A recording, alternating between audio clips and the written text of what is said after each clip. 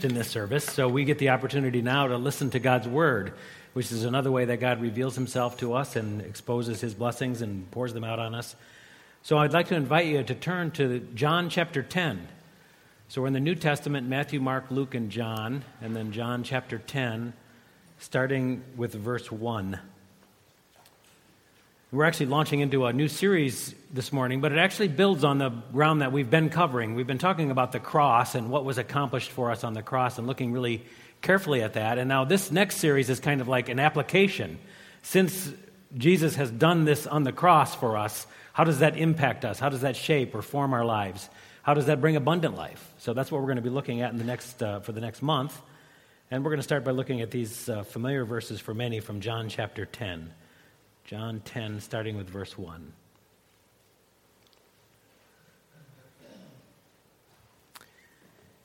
Very truly, I tell you, Pharisees, anyone who does not enter the sheep pen by the gate, but climbs in by some other way, is a thief and a robber. The one who enters by the gate is the shepherd of the sheep. The gatekeeper opens the gate for him, and the sheep listen to his voice. He calls his own sheep by name and leads them out. When he has brought all of his own, he goes on ahead of them, and his sheep follow him because they know his voice. But they will never follow a stranger. In fact, they will run away from him because they do not recognize a stranger's voice. Jesus used this figure of speech, but the Pharisees did not understand what he was telling them. Therefore, Jesus said again, very truly I tell you, I am the gate for the sheep. All who have come before me are thieves and robbers, but the sheep have not listened to them. I am the gate. Whoever enters through me will be saved. They will come in and go out and find pasture. The thief comes only to steal and kill and destroy. I have come that they may have life and have it abundantly. I am the good shepherd. The good shepherd lays down his life for the sheep. This is God's word, and it's true, and we can rely on it. The author Annie Dillard says, how we spend our days is, of course, how we spend our lives. And this little quotation has challenged me. I really got my attention because it makes me wonder, am I spending my days wisely? How we spend our days is, of course, how we spend our lives. Have you ever asked that question? Are you spending your days wisely? Or maybe have you ever asked it this way? Am I spending my days so that they lead to an abundant life? If we step back for a moment, most of us would admit that we spend many of our days in a whirlwind of activity. We are busy people, and we wear the fact that we are busy as kind of a badge of honor. Look how busy we are. Even if this busyness is often frustrating and usually leaves us exhausted, we still stay busy. After living a while in the whirlwind, we kind of come to this conclusion: there's never enough time. We actually sent out a little survey on the Cedar Hills Church app, and we asked the question, where do you find the most scarcity with relationships, money, or time? And the answers came back almost twice as many people said, I'm scarce with time. We experience a scarcity or a lack of minutes and hours and days, which is interesting because how we spend our days is, of course, how we spend our lives. Do we spend our lives in a mindset of scarcity? Never enough. There's never enough. And now I'm not just talking about time, but I am also thinking about the other things in our lives, the scarcity maybe of money or resources or opportunity or relationships or even love. When's the last time you said, oh, I have more than enough money? Or when's the last time you said, oh, I have more than enough love. I don't need any more love. Thank you, I'm good. The mindset of scarcity says things more like, if I only had more. And sometimes we kind of hide it a little bit. We say, if I only had just a little more, then I'd be better off. A mindset of scarcity says never enough. And I was fascinated this week when I came across some research that described how this kind of mindset impacts us. Scarcity actually makes us view the item that we lack as being more valuable or more precious, more important, more significant, more in demand, the more attractive it becomes to us. And then we also have kind of a heightened fear that says, I'm not going to be able to get enough of that. This is kind of how marketing works, by the way, in many cases. So I'm online looking for tickets for a flight to Florida, and as I'm Googling this, the thing says, only 2 seats left. So immediately I feel this heightened pressure to go, I better get these seats now because I don't want to get stuck in Cedar Rapids in January. I want to go to Florida. Scarcity mindset kind of resets our thinking. It kind of impacts how we live. It distracts and distorts our perception of things and the value of things. This is how scarcity impacts us. I'm always interested in how they can demonstrate this, and there was an interesting experiment called the cookie experiment. And here's how the cookie experiment works. The researchers took 2 cookie jars, and one jar of cookies was filled to the brim with cookies, and the other cookie jar only had a couple cookies. So the participants in this research project had to come and sample cookies from both jars and then determine which jar contained the better cookie. What do you think they concluded? Yeah, the jar that's almost empty had the better cookie, obviously. Even though the cookies were identical, the perception of scarcity made them think, I got to have that cookie in the jar that's almost empty. This is how scarcity impacts us. I was curious about this experiment. I wonder if it would work that way with peas or spinach.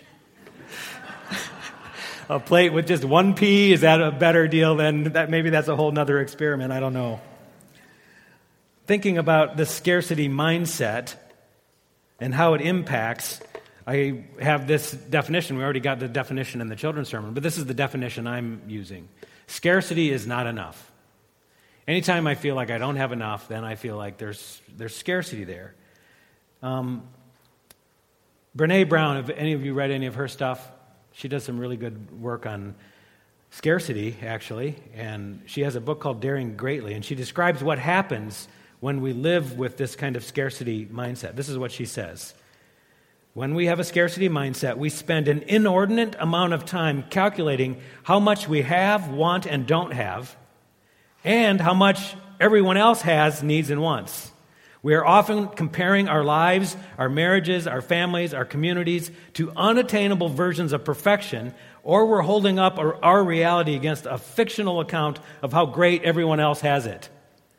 This feeling of scarcity is a big lie that we have bought into.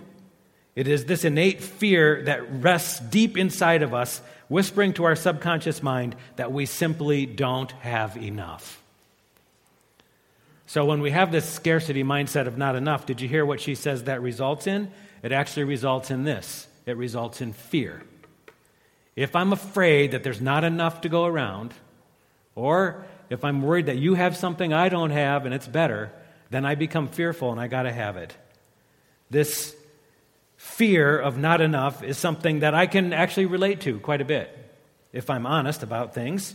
Now, on the outside, if you look at me, you might think that I have it all together. I've got a wonderful life, a wonderful wife, a great marriage, nice family, great friends, beautiful home, good health, a stable income. I live with pretty much security and comfort. Right? And if you ask me how things are going, I'm going to answer, great. My life is great. And I mean it. My life is great. Most of the time.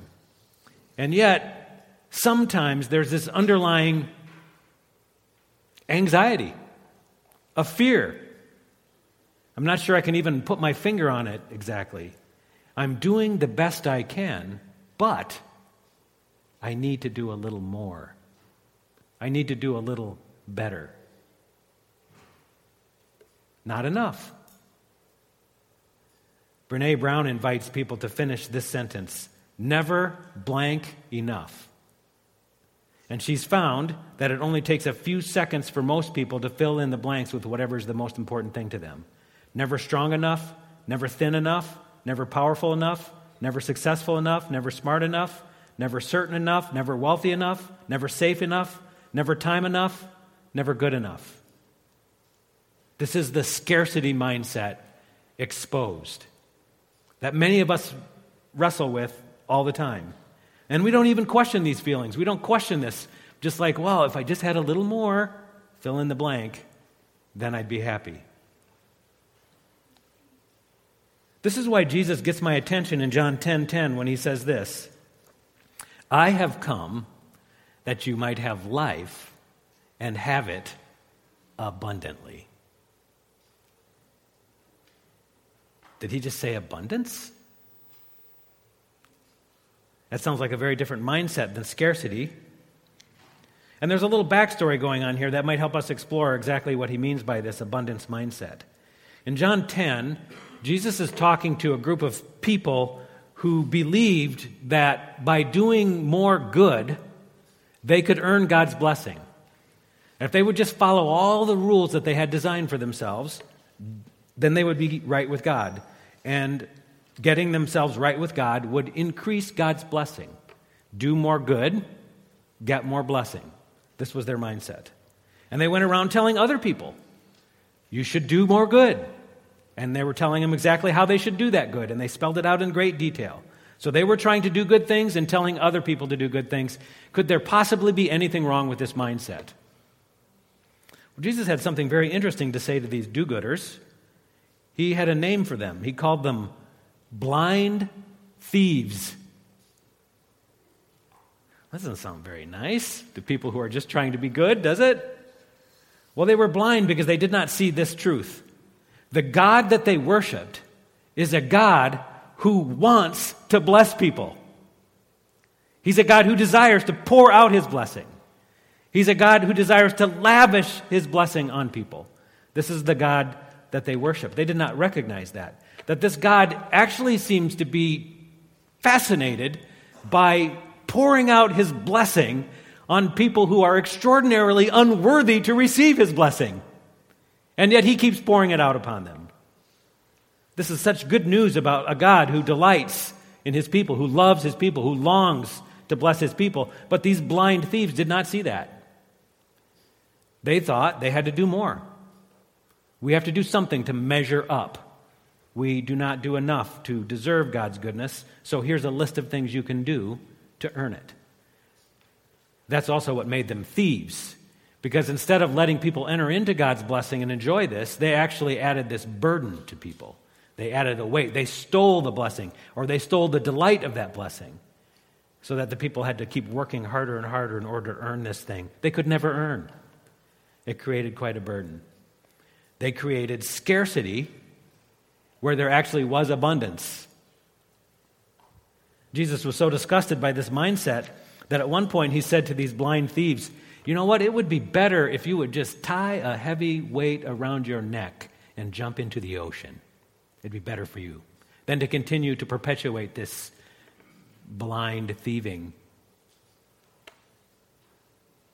Jesus had some other things. The harshest chapter in the Bible, I think, from this perspective would be Matthew 23, where there's 7 different woes that are spelled out to these blind thieves.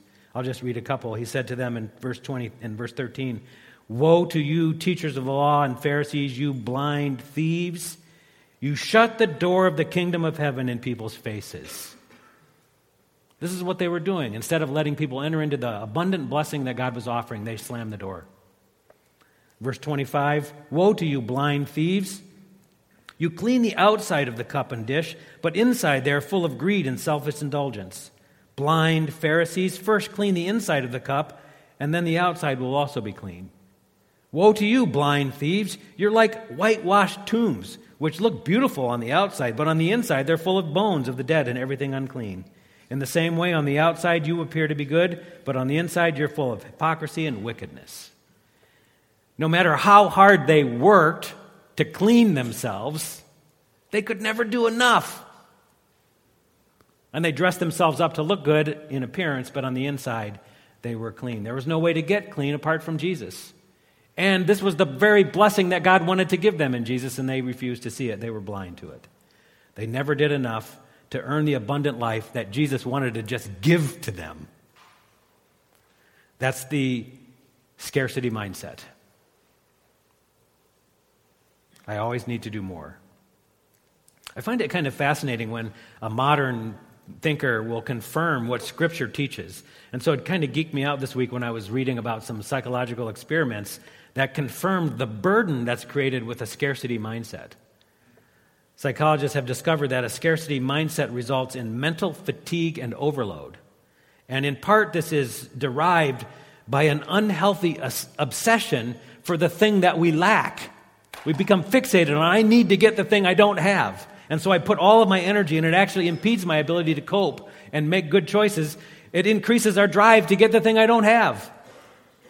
We work harder and harder and harder, and we don't get the thing we want the most. This is a scarcity mindset. And it's an insane kind of circle. Not enough leads to fear. Fear leads to trying harder to get even just a little more of the thing I don't have. And I realize that I don't get enough, and I have to go right back into that same circle and do more. There's only one way out of this circle, and that is abundance. Jesus said, "The thief comes to steal and kill and destroy, but I've come that you might have life and have it abundantly." So I like this definition of abundance. More than enough. And if you're looking at the words in John 10 that describe this, you'll recognize that the word is actually like super abundant or exceedingly abundant or more than you can have. It's this, we don't really have a good word to translate this. It's like this excessive amount of stuff that comes. Some versions translate that abundant. Some just simply say life to the full. What is life to the full? Again, I think there's some clues in our passage here, and if you go back and look at John 9 and 10, most people take this section as one big section. In John chapter 9, the story is about the man who was born blind. Remember the story? The disciples encounter this man, he's blind, and the disciples, instead of showing compassion, they kind of enter into this theological dialogue, and they ask Jesus, "Rabbi, who sinned, this man or his parents? Who's the one who caused this?" You can almost see Jesus rolling his eyes and hear him sigh as he says, okay, neither the man's sin or the parent's sin caused this. This is not about scarcity. This is about abundance. This man is blind so that I can show you God's blessing, so that you can see an outpouring of God's blessing in this man's life. And it becomes clear that this story is about abundance when he is brought before them and Jesus heals him. Once I was blind, now I can see. This man experiences an abundant life. And right after that, he goes and he shows himself to the Pharisees, these blind thieves. And you would think, well, they might be elated by this, right? Or maybe at least a little bit delighted. The man who was blind from birth can now see. This is a great thing. But the blind thieves are angry. They're mad at the guy because he can see, and they're mad at Jesus because he helped him to see. Because their mentality is one of scarcity. You know what? This happened on the Sabbath. You broke one of our rules. You're not good enough. They miss the abundant blessing that God pours out into this man's life because they have a scarcity mindset. The one way you can recognize when the abundance is present is that the response is not burden but delight. We begin to see the thing that God wants to accomplish leads to delight. Jesus says in this John 10 passage, "All who enter by me will be saved." I'm the gate. Come on in and you'll be saved. And then he has this picture of leading them into this pasture, this abundant place of flourishing. It raised a question for me as I was reading this. If I see salvation primarily as negative or from a scarcity mindset, do I see salvation primarily as erasing my sin and my failure? This is a very common picture of salvation. Salvation rescues us from the hole we've dug by our disobedience. And so God forgives us and picks us up out of the hole and kind of sets us back on even ground. But if this is all it is, then we're kind of starting back at zero and we're actually still not good enough. And as good a thing as forgiveness is, and it's wonderful, but if we only understand it as bringing us up out of the hole, that's not enough. Because Jesus is talking about abundance. Not just life, but life abundant. And so he's talking about God's desire to give us not just forgiveness, but to give us every good thing in Christ. To give us the very goodness of Christ. So that we might have life and have it abundant. Jesus gives abundant life, life that is full. He forgives us from our sins, and he gives us his goodness. He makes us good enough. He gives us enough and more than enough. And this brings delight and not burden. This is abundant life. And if this is the case, then salvation and abundant life seem to be highly situational and very specific to each of our contexts, our needs. For the blind man, salvation and abundant life is sight. For the single parent, it might be companionship and help. For the bullied teenager, it might be acceptance and an advocate. For the poor, it might be dignity and the chance to determine their future. For the retiree, it might be involvement in something worthwhile and meaningful. For the addict, it might be freedom. For the lonely, companionship. For the grieving, comfort. For the sick, healing. For the sinful, forgiveness. These are all components of the abundant life that Jesus says, I have come to give you life abundantly.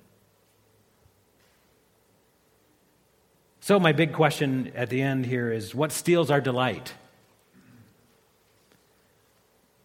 And it seems to me that one of the biggest thieves for many in our world today is time. We run ourselves ragged because we feel like we never have enough time. If Jesus is offering abundant life, it seems like it has to actually impact every area of life, and maybe it should impact the most important areas of our life. Maybe it should impact the most problematic areas of our life, right? If this is going to be abundant. How we spend our days is, of course, how we spend our lives. What if we spent our days living abundantly related to our marriage?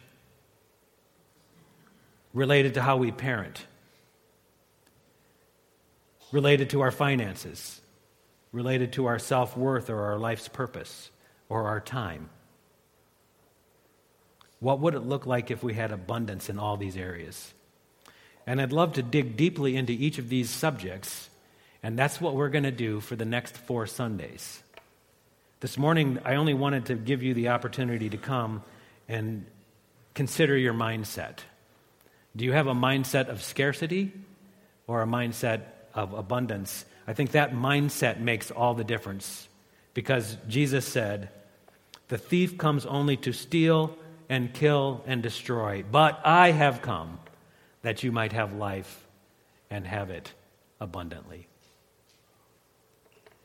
Lord God, thank you for this day. Thank you for these moments that you've given to us. Thank you for meeting us in this place. We ask that your Holy Spirit would continue the good work of shaping us and molding us to be your people. And we will be careful to give you all the thanks. In Jesus' name, amen.